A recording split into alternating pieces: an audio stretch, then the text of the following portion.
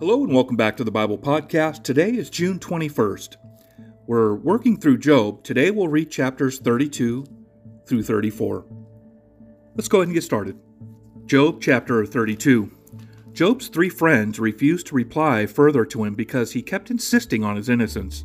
Then Elihu, son of Barachel, the Buzite of the clan of Ram, became angry. He was angry because Job refused to admit that he had sinned and that God was right in punishing him. He was also angry with Job's three friends, for they made God appear to be wrong by their inability to answer Job's arguments. Elihu had waited for the others to speak to Job because they were older than he was. But when he saw that they had no further reply, he spoke out angrily. Elihu, son of Barachel, the Buzite, said, "I am young and you are old, so I've held back from telling you what I think. I thought those who are older should speak, for wisdom comes with age. But there is a spirit within people, the breath of the Almighty within them, that makes them intelligent. Sometimes the elders are not wise, sometimes the aged do not understand justice. So listen to me and let me tell you what I think. I have waited all this time, listening carefully to your arguments, listening to you grope for words. I have listened, but not one of you has refuted Job or answered his arguments. And don't tell me he is too wise for us, only God can convince him. If Job had been arguing with me, I would not answer your kind of logic. You sit there baffled, with nothing more to say. Should I continue to wait, now that you are silent? Must I also remain silent? No, I will say my piece. I will speak my mind, for I am full of pent-up words, and the spirit within me urges me on. I am like a cask of wine without a vent, like a new wineskin ready to burst. I must speak to find relief. So let me give my answers. I won't play favorites or try to flatter anyone, for if I tried flattery, my Creator would soon destroy me. Chapter 33. Listen to my words, Job. Pay attention to what I have to say. Now that I have begun to speak, let me continue. I speak with all sincerity. I speak the truth, for the Spirit of God has made me, and the breath of the Almighty gives me life. Answer me if you can. Make your case and take your stand. Look, you and I both belong to God. I too was formed from clay, so you don't need to be afraid of me. I won't come down hard on you. You have spoken in my hearing, and I have heard your very words. You said, I am pure, I am without sin. I am innocent, I have no guilt. God is picking a quarrel with me, and he considers me his enemy. He puts my feet in the stocks and watches my every move. But you are wrong, and I will show you why. For God is greater than any human being. So why are you bringing a charge against him? Why say he does not respond to people's complaints? For God speaks again and again, though people do not recognize it. He speaks in dreams. He speaks in visions in the night when deep sleep falls on people as they lie in their beds. He whispers in their ears and terrifies them with warnings. He makes them turn from doing wrong. He keeps them from pride. He protects them from the grave, from crossing over the river of death. Or God disciplines people with pain on their sickbeds, with ceaseless aching in their bones. They lose their appetite for even the most delicious food. Their flesh wastes away and their bones stick out. They are at death's door. The angels of death wait for them. But if an angel from heaven appears, a special messenger to intercede for a person and declare that he is upright, he will be gracious and say, rescue him from the grave, for I have found a ransom for his life. Then his body will become as healthy as a child's, firm and youthful again. When he prays to God, he will be accepted, and God will receive him with joy and restore him to good standing. He will declare to his friends, I sinned and twisted the truth, but it was not worth it. God rescued me from the grave, and now my life is filled with light. Yet God does these things again and again for people. He rescues them from the grave so they may enjoy the light of life. Mark this well, Job. Listen to me, for I have more to say. But if you have anything to say, go ahead. Speak, for I am anxious to see you justified. But if not, then listen to me. Keep silent, and I will teach you wisdom. Chapter 34. Then Elihu said, listen to me, you wise men. Pay attention, you who have knowledge. Job said, the ear tests the words it hears, just as the mouth distinguishes between foods.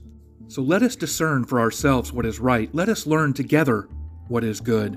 For Job also said, I am innocent, but God has taken away my rights. I am innocent, but they call me a liar. My suffering is incurable, though I have not sinned. Tell me, has there ever been a man like Job, with his thirst for irreverent talk? He chooses evil people as companions. He spends his time with wicked men. He's even said, "Why waste time trying to please God?" Listen to me, you who have understanding. Everyone knows that God doesn't sin. The Almighty can do no wrong. He repays people according to their deeds. He treats people as they deserve. Truly, God will not do wrong. The Almighty will not twist justice. Did someone else put the world in His care? Who set the whole world in place? If God were to take back His Spirit and withdraw His breath, all life would cease and humanity would turn again to dust. Now listen to me if you are wise. Pay attention to what I say. Could God govern if He hated justice? Are you going to condemn the Almighty Judge? For He says to kings, "You are wicked," and to nobles, "You are unjust." He doesn't care how great a person may be, and He pays no more attention to the rich than to the poor. He made them all. In a moment they die. In the middle of the night they pass away. The mighty are removed without human hand. For God watches how people live. He sees everything they do. No darkness is thick enough to hide the wicked from His eyes. We don't set the time when we will come before God in judgment. He brings the mighty to ruin without asking anyone, and He sets up others in their place. He knows what they do, and in the night He overturns and destroys them. He strikes them down because they are wicked, doing it openly for all to see. For they turned away from following Him. They have no respect for any of His ways. They cause the poor to cry out, catching God's attention. He hears the cries of the needy. But if He chooses to remain quiet, who can criticize Him? When He hides His face, no one can find Him, whether an individual or a nation. He prevents the godless from ruling so they cannot be a snare to the people. Why don't people say to God, "I have sinned, but I will sin no more"? Or, "I don't know what evil I have done. Tell me. If I have done wrong, I will stop at once."